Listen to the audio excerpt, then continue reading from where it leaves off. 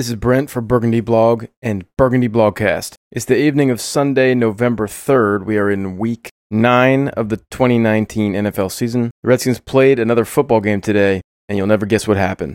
They lost. They fell to 1-8, and the current losing streak is 3 games. You will recall, of course, they were 0-5 before head coach Jay Gruden got fired. Then in their first game under interim head coach Bill Callahan, they played the pathetic Dolphins, so they, of course, won by 1 point. And then since that storied victory, they've lost 3 more in a row, failing to score a touchdown in all of them. That's right, Bill Callahan has been the head coach of the Redskins for 16 quarters of football, and the team has failed to register a touchdown in the last 13 of them. I like to think of myself as having a decent vocabulary, but I have long since run out of adjectives to describe the badness of their performances and or the pointlessness of these outcomes. They are really extremely terrible, and the remainder of this season is very close to meaningless. But at least we got to see 4 quarters of the rookie quarterback today. So why don't you please share in my pain as I attempt to analyze something sort of resembling professional football.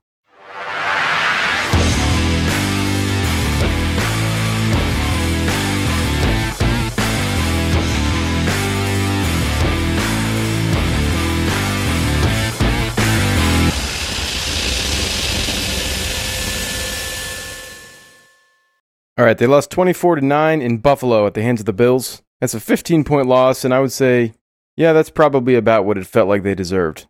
This game was strikingly similar to the other 2 losses under Callahan, those being the most recent 2 preceding games, in at least one way, which is the pace of the game, and more specifically the extremely slow and methodical pace of the Redskins' offense, not merely based on the run, but utterly dependent and primarily subsistent on the run. And that painstakingly slow pace of offensive play has translated into an incredibly fast overall pace of game flow, such that each of these 3 losses has clocked in at well under 3 hours. I will say that when the team is so hard to watch because they make so few attractive plays, it is an underrated blessing for the games to be over so quickly. Now, jokes aside, there's absolutely zero question that Callahan is doing this on purpose. I mean, of course we know that he's obsessed with the running game, but it's very obvious that one of his main goals every game, under the larger goal of attempting to win the game, is to basically bleed the clock from the opening kickoff, so as to minimize the opponent's number of possessions, and therefore their total scoring potential, and thereby, hopefully, keep every game close, so that the vast disparity between the opponent's talent level and the Redskins' talent level must inevitably shrink down to only a few scores, so that every game is close,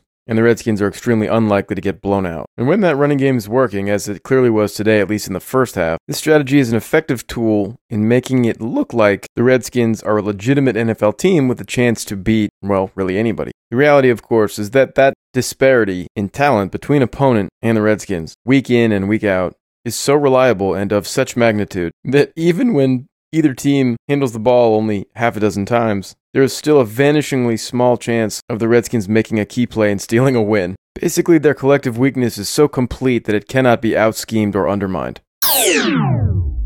Being that the Redskins are clearly one of the 2 or 3 worst teams in the league, and in my opinion the worst overall franchise, they're probably going to be underdogs in every remaining game, and we are just not going to be seeing very much interesting or impressive play. Furthermore, any additional wins could be seen as counterproductive with respect to the possibility of future improvement, as often explained previously on this very podcast, considering their impact on draft positioning and on the owner's belief and satisfaction in Bruce Allen and the other members of the front office. Consequently, I feel it's very hard for the discriminating Redskins fan to even know what exactly to root for or pull for or cheer for in a regular season Redskins game in the second half of the 2019 season. Me personally, as you should have deduced in recent weeks of this podcast, I am all in for being all out. I'm rooting hard for losses the rest of the way, not merely in a vacuum, but in full context, considering who's coaching, who's playing, who's starting at what position. In my opinion, knowing that the staff will turn over, probably almost in its entirety, and also, from my perspective, desperately wanting the same thing to happen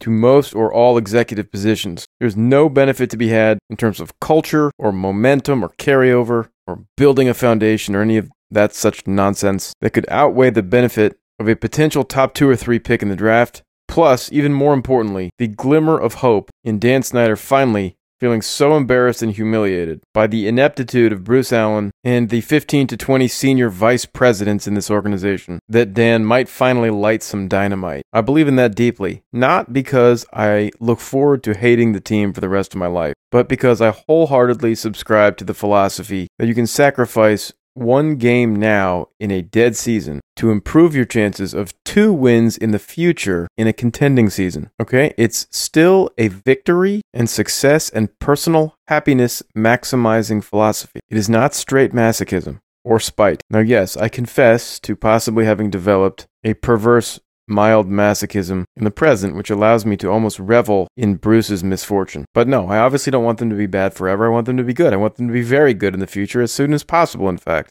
And I don't think it should be that hard to understand that losing badly in one given season can increase your chances of winning big in the future. I did say increase your chances, mind you. I did not say guarantee. Do not tweet me, please, that tanking does not guarantee any improvement. No shit, Sherlock. I'm not playing for guarantees. And for that matter, the continued ownership by Dan Snyder probably, in fact, guarantees eternal losing. Okay? If you want to go that deep, then none of this matters at all and we should all just quit. But yes, I'm very happy to lose pointless games in a lost season if they could meaningfully improve the Redskins' chances of winning meaningful games in a meaningful season in the next few years. Now, all of that said, these twisted, conflicted rooting interests for what I like to call the intellectually honest Redskins fan have now become even more difficult to maneuver. Because as of today, and hopefully, although not definitely, but very hopefully for the foreseeable future and the remainder of the season, the position on the team with the most direct impact and most significant impact on the final result of every remaining game is now manned by a first-round rookie whose development and eventual success, or lack thereof, will be a primary determinant in the overall credibility of the team and in my year-round sports fan happiness. In other words, I want the team to suck, but I want Dwayne Haskins to get good, ideally fast, although it's looking less and less likely by the week that that's how this is going to go. And obviously those two things, the Redskins sucking but Haskins dominating, they're not going to easily go hand in hand. So what I'm pretty sure I wanted today was for the Redskins to lose, which they did, but for Haskins to look good, which was a mixed bag. I guess that means, all things considered, today was more of a win for me than a loss. But it certainly is weird as hell, rooting not simply for your team to end up with more points than the other one, but instead for weird combinations of individual and overall team results that are so frequently at odds with each other. I must say it sucks compared to being a normal fan of a normal team.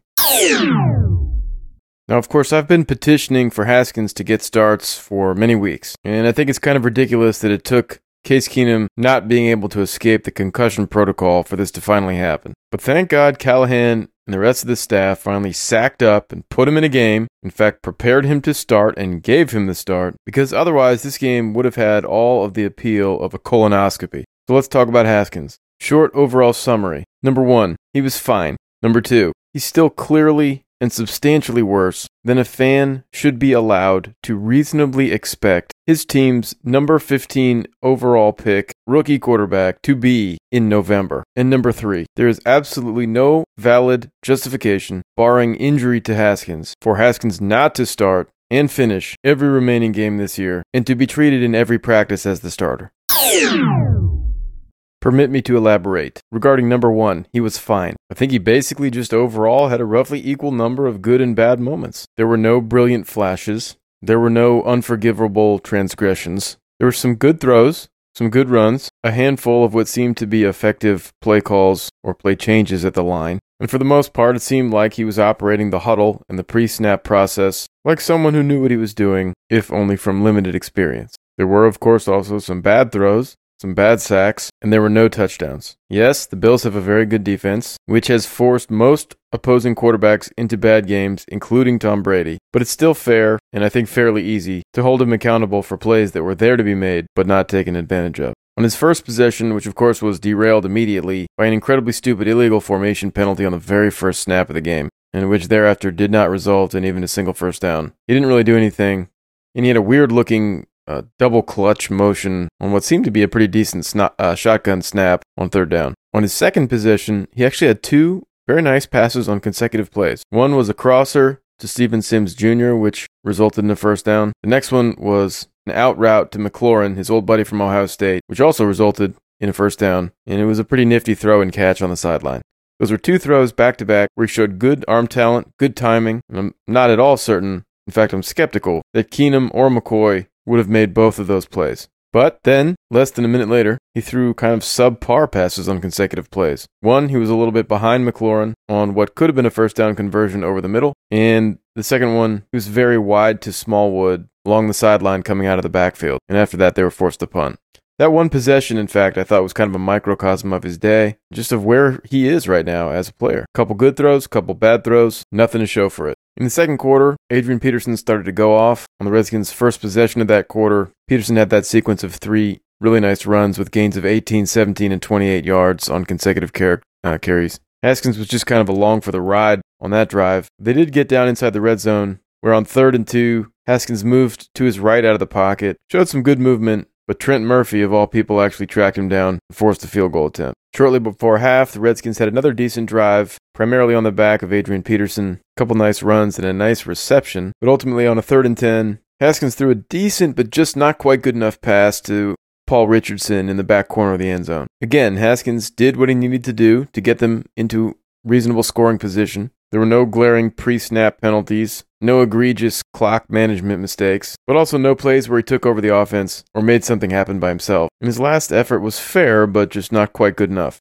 In the third quarter, almost nothing interesting happened, except for one time when the Redskins took over with outstanding field position, I think on the 35, after a truly horrendous punt by the Bills. Haskins almost immediately got sacked by a free rusher off the right edge. That drive stalled and ended up in another field goal. At that point, they were only down 17-9. So Haskins contributed to the offense, totally failing to take advantage of a gift in field position at a time when a touchdown really would have made things interesting. Early in the fourth quarter, there was another offensive sequence that I thought summed up his overall unevenness. First, he had a bad overthrow of a wide-open Trey Quinn, intermediate to deep, down the left side of the field. That one would have been a huge gain, or maybe 6. Haskins missed him by a mile. It was just a bad pass. A couple plays later, though, on 3rd and 6, Haskins was under heavy duress. He threw a nice pass, a dart, to Paul Richardson on the sideline for a first down conversion.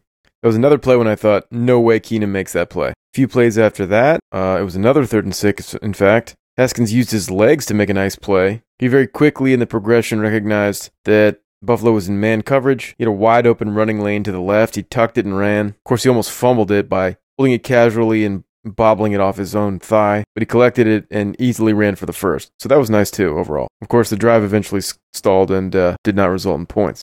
Then Haskins actually got another chance, 6 or 7 minutes left in the game. Still down only 8 points, but after a good punt by the Bills, pinned pretty deep inside Redskins territory, Haskins just couldn't make anything happen. It was a 3 and out. That was really their last chance, and he just didn't look good on that possession at all. Redskins punted. Bills took that one all the way down and scored, making it 24-9, which ended up being the final score. At that point, it was out of reach, and when the Redskins got it back for one last-ditch effort, the Bills' front seven just pinned their ears back and sacked him a couple more times. I'm sure you will recall one sack he took. He just got absolutely crushed in the pocket, or just outside the pocket after kind of shuffling to his right, in a way that looked clearly avoidable, but it almost just seemed to catch him off guard, how quickly the rusher reached him there. And I thought that those were a handful of the most important plays pulled from his performance in this starting debut. They kind of balance each other out. He didn't lose the game for the Redskins, but he certainly didn't win the game for the Redskins, or really do anything at all single-handedly to dramatically improve their chances of winning the game. He was just kind of there. I mean, if he wasn't a high-profile rookie quarterback getting his first career start, if he was, in fact, Colt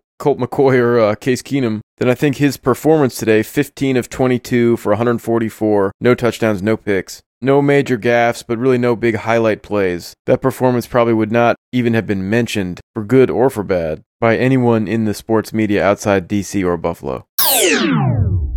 So that brings me to my second point in my Haskins synopsis, which is that, yeah, he's clearly behind where we all wanted him to be. And he's at least a little behind where we should have reasonably expected him to be. I'm not trying to act like it's some routine thing for a rookie quarterback, even a first rounder, to waltz into the NFL and immediately be a badass. It's still pretty rare, but it happens. And sometimes you get a Dak Prescott in the 4th round or a Gardner Minshew in the 6th round who shows up unexpectedly and he's pretty legit right away. I mean, Daniel Jones, to whom Haskins, of course, will be forever linked because they came in the same draft class, drafted only 9 spots apart. His first NFL performance was bananas. And since then, he's kind of settled back down to earth, although he did help the Giants to a win over the Skins. But what I mean to say is that these days, a lot of rookie quarterbacks are able to contribute substantially and positively to winning efforts across the NFL. And Haskins now has had 2 relief efforts, Granted, not the best of circumstances to enter on, but hey, you got to work with what you got. 2 relief appearances and now 1 start. The fact of the matter is that he clearly has a very long way to go before he's even an average NFL quarterback. As of right now, if he keeps the job, he will be considered the inferior of the 2 starters in most of the remaining games. In fact, possibly all of them. It doesn't mean he's doomed, and it doesn't say anything at all about his ceiling. But yes, come on, wake up. It does say something about the actual likelihood of him ever hitting his ceiling. I'm not going to absolutely shred him for not being amazing right off the bat. But when you get drafted, if you had the whole off-season program to kind of get acclimated, you had a fair amount of preseason action, and then you had 2 full months to, participate in your team's regular season, sort of watch how it goes, learn under some vets, learn under a crazy number of coaches who were quarterbacks in their playing days. Yes, he went through a head coach change, but he got to keep his offensive coordinator. He'd previously had a couple of tastes of NFL action to get a little sense of the speed of the game at the pro level. I think that when you've had all that and then you come in and get your first start in week 9, granted, again, on the road against a good... I think when your team has to basically manage the game around you or almost manage you out of it, when they trust you only with 13 pass attempts in the first 3 full quarters, and when by that point you really have not taken a single deep shot yet, even though your cannon of an arm is supposed to be the reason you got drafted so high in the first place, I absolutely think it's fair and okay to admit that the guy's not quite everything we hoped for, at least so far. That's okay, it's just true. And that's not to have said anything yet about the many, many rumors that are now accumulating about his greater than expected difficulty in transitioning to calling plays and running a huddle. I do feel like that's a little bit less than you're hoping to get when you take a quarterback at number 15 in today's NFL. Now, is part of that because the recently fired Jay Gruden just totally refused to invest anything significant in Dwayne's development in the first 2 months of the season because he knew that Dwayne was not going to realistically be able to help him keep his job anyway? Maybe. I guess maybe. But again, O'Connell's been here all along. Kavanaugh's been here all along. Tim Rattay, the quarterback's coach, has been here all... In general, first-round picks really are supposed to contribute almost immediately, and by the ends of their rookie years, to be contributors and good players, and by their second years, to be studs. That's why you draft them so early, because you're going to get more out of them on their first contract. Players, really at any position with lots of talent, but who are raw and likely to need a lot of time to develop, tend to slide a couple of rounds. And that's probably what should have happened with Dwayne Haskins, based on what we've seen so far. And maybe that's what would have happened if Dan Snyder hadn't personally fallen in love with him. So I'm definitely not out on Haskins yet. I'm a little nervous, but I'm not out. I certainly think he could still pan out. But the fact that it's taking a while, and that we've at least ruled out that he's an insane prodigy, it seems to me just a simple fact that it's a negative prognostic indicator about his future, even if only a mild one. Lastly, the third part of my Haskins synopsis is the assertion that he should definitely remain the starter and be treated as the starter from here on out. I think that one is just like self-evident. The only justification for him not being in that role was a rumored extreme degree of unreadiness and unfitness to organize and operate the huddle and the offense. He's past that. He's not a disaster with pre-snap stuff. He's not great at it. He may not even be good at it. But it was not some like bizarre herky-jerky game because of his flagrant inability to even function in that role. That's just not what happened. He wasn't a good quarterback today, but he was a quarterback. They're 1-8. They're rapidly approaching early mathematical elimination. The other quarterbacks on this team are some combination of bad and hurt, and it is clear that Dwayne Haskins is just as capable of handing the ball off to Adrian Peterson and of positioning the offense for 3 field goals a game as either of those other 2 guys is. And with Haskins, you get the enormous added benefit of investing in your future. So that is just that. I actually think that, contrary to what Callahan implied over the course of the last week, which is the Case Keenum, not only the starter, but the captain and an important part of this team going forward until further notice, I think that it's going to be hard even for Callahan to ignore the reality I just explained, that Haskins will be the starter after the bye against the Jets. I think it's great that they got him in there. They've got 4 full quarters of his own work for them and for him to critique. He can study it for 2 weeks. They can build a nice game plan just for him against a very beatable opponent. We should all at least get to spend the next 2 months evaluating whether Haskins is going to be the future or if the team needs to start thinking about an early exit. Dwayne Haskins was by far the most important thing about this game from the standpoint of any Redskins fan, and possibly really the only very important thing about the game. But here are a very few other thoughts in sort of rapid fire succession. Quentin Dunbar is easily the best corner on the Redskins, and he's a legitimately good NFL corner. But he wasn't that great today, in particular in the first half. He got beat once for a touchdown by Beasley, and he got beat again by John Brown down near the goal line to set up a field goal in the second quarter.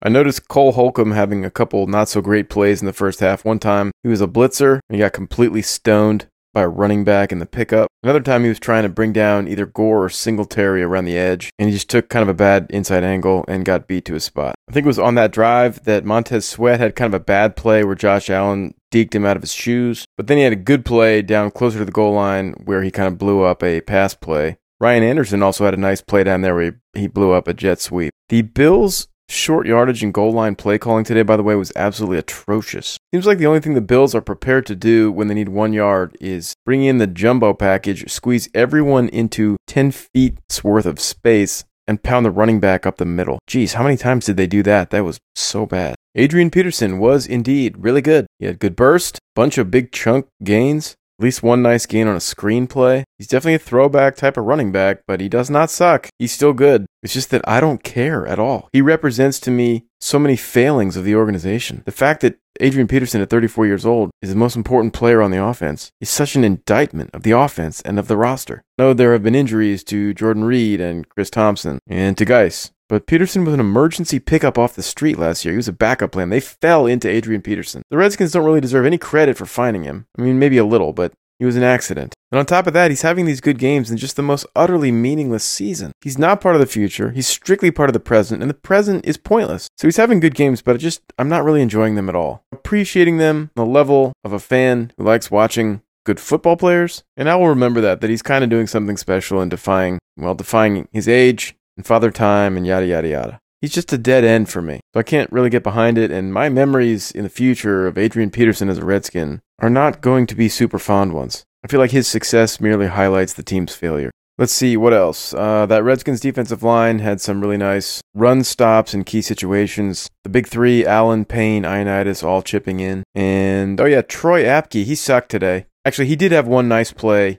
He blew up a run near the goal line. But more importantly, there was a special teams play. It was that long kick return by former Redskin Andre Roberts. Apke, whose whole career is dependent on supposedly being a special teams maven, had the best chance at Roberts and just got completely eliminated by, I think, a fullback who actually had to cross in front of Roberts. Then later on, Apke and Josh Norman teamed up to get beat by John Brown on a 3rd and 18, which the Bills converted prior to scoring their last touchdown. Josh Norman decided to leave his man on that play for really no reason. By the way, during the game, I tweeted something about the Redskins paying Josh Norman a lot of money this year for him to not help, and Josh Norman saw that tweet somehow less than an hour after the game ended and tweeted back at me a thumbs up emoji. Okie dokie, Josh. I'm not sure Kevin O'Connell's really impressing me much these last few games.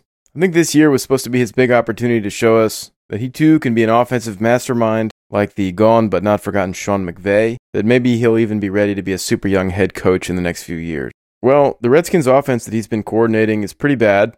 Dwayne Haskins has not exactly improved by leaps and bounds. As previously mentioned, the team has not scored a touchdown in its last 13 quarters of action. They're super duper run heavy in a way that may suit the team's current personnel, but of course is not conducive to sustained winning in the modern NFL. I'm sure a lot of that is Coach Callahan's medieval philosophy and influence, but we're not really seeing a whole lot of creativity there that I feel comfortable attributing to KOC. My biggest beef specifically today was that on a day when Peterson was absolutely going off in the first half for like 100 yards, it seemed like Haskins really would have benefited from a couple of play-action shot calls. I mean, that had to have been there. And just never materialized. They hardly called any play action today, even though it seemed like the perfect time for it. And I know that they were trying to manage and protect Haskins, but they didn't let him rip it really at all. You got to find between like Steven Sims and Richardson and of course McLaurin a couple of deep balls for him to try to make something happen with that arm. Again, I know they've been limited by injuries. Jordan Reed never played. Chris Thompson's got another extended absence. Of course, Trent Williams being out has really affected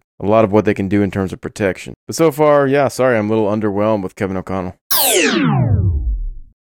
Last thing for this week, Trent Williams. Trent Williams, of course, was not traded prior to the trade deadline, and then somewhat surprisingly reported to the Redskins like 2 minutes later. This whole situation is a big, confusing, frankly ugly, and off-putting mystery. And I think the way that it ends up getting handled is going to be extremely important for the franchise. But I don't think I'm going to spend too long talking about it today because I just don't feel like I know enough about what's going on to have a smart opinion about it. It is still just very, very weird, and there are so many unknown details, at least from my perspective. First of all, it probably is dumb that the Redskins did not trade him ahead of the trade deadline, although kind of seems like maybe there were not any strong offers right before the trade deadline. If that's true, then possibly we can go back and blame Bruce Allen for not taking what seemed to have been or were reported to be much better offers earlier in the season. And it does kind of make sense to me that teams were willing to pay more for him when they thought they were going to be getting him for the whole year. Even at his age, and with his history of injuries and suspensions, I do think he probably is worth, or should be worth, a first-round pick to somebody right now if that had been done at the beginning of the year with 2 full years left on his contract. But no, it doesn't really surprise me that the Redskins couldn't finagle a 1 out of somebody here at the end of October.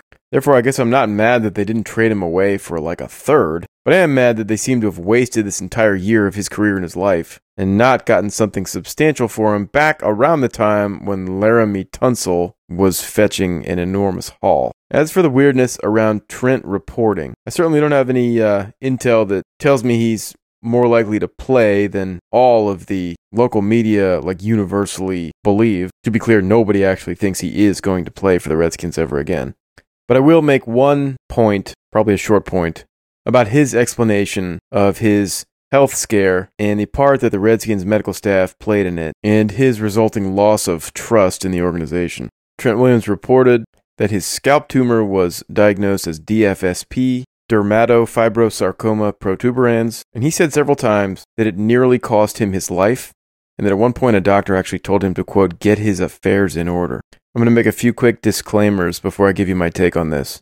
Number one, as some of you know, I am a medical doctor, and I probably do have some degree of a bias in favor of doctors. Number two, I am not an oncologist nor a dermatologist, so I certainly would not consider myself an expert on DFSP. But here are some things that I gather about it after reviewing a very detailed and very reliable resource. It is crazy rare. It usually starts out looking like any other old, random, generic, non-specific skin thingamabobber, like a callus or a wart or a cyst, as he says it was thought to be at one point. It is very rarely malignant. In fact, even though Trent described it as a cancer, therefore I suspect it was described with that term by at least one of his healthcare providers. DFSP is very, very rarely malignant in the way that most non-medical people attribute to conditions characterized by the word cancer. I'm not saying in this context the word cancer is inaccurate. I'm not even really saying it's a stretch. But when you hear Trent say that it was caught and resected only, merely weeks before it metastasized into his brain and killed him, consider that there's, number one, almost no way that anyone could actually know that. And number two, that kind of thing happens in only 1 or 2% of cases of DFSP. And the context that I'll add from my personal experience is that the same doctor can give the same explanation of the same disease and the same prognosis to 2 different patients. And those 2 patients and their families may have 2 wildly different responses and reactions and interpretations of those explanations. It is possible, and in my only partially informed opinion, somewhat likely, that Trent Williams' experience of this condition was a little more harrowing for the patient than it might have been for some others. I also think that the idea that this skin growth was known about by the patient for 5 or 6 years before being biopsied is almost unthinkable, definitely inexplicable, and almost certainly more attributable to decision-making by the patient than by his physical trainers or his sports medicine doctors. I'm just going to leave it at that.